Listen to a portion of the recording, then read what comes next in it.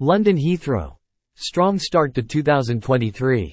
Delivering excellent and consistent passenger service. Passengers also rated Heathrow's service ahead of our main EU hub rivals, with a strong performance during the half-term and Easter holidays. Robust contingency plans kept the airport running smoothly throughout industrial action over the Easter peak. Passengers can expect to travel as usual during the coronation and half-term peaks, regardless of further unnecessary strike action by Unite. Heathrow has been working with partners on further improvements to service, such as Border Force's successful trial of extending e-gates to 10-plus-year-olds over Easter. Heathrow remains loss-making, and no dividends are in the pipeline for 2023. Heathrow has not yet returned to profit, with adjusted losses of £139 million in Q1 due to the revenue allowance in the CAA's H7 settlement being set too low. In a statement, the airport explained, "We have appealed the H7 settlement to the CMA, supporting the UK's competitiveness. We have worked to better connect all of the UK to global markets, with Loganair taking advantage of our domestic charges discount to open up new routes to Northern Ireland and Scotland and opening up connections to 10 Chinese cities as borders reopen. Frequencies to Beijing and Shanghai will increase to twice daily before the summer. We urge ministers to make the UK more competitive for overseas visitors versus the EU by removing the tourist tax, VAT on shopping, which will drive more spending in shops, restaurants, and attractions across Britain.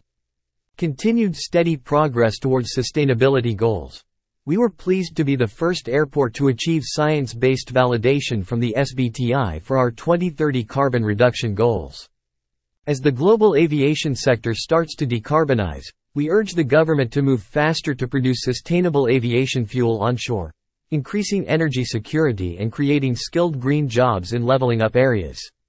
3 months ending March 31, £M unless otherwise stated, 20,222,023 change, %. Revenue 51,681,457.8. Cash generated from operations 27,837,434.5. Loss before tax 191,6068.6. Adjusted EBITDA 1,273,48678.0. Adjusted loss before tax 223,139,37.7.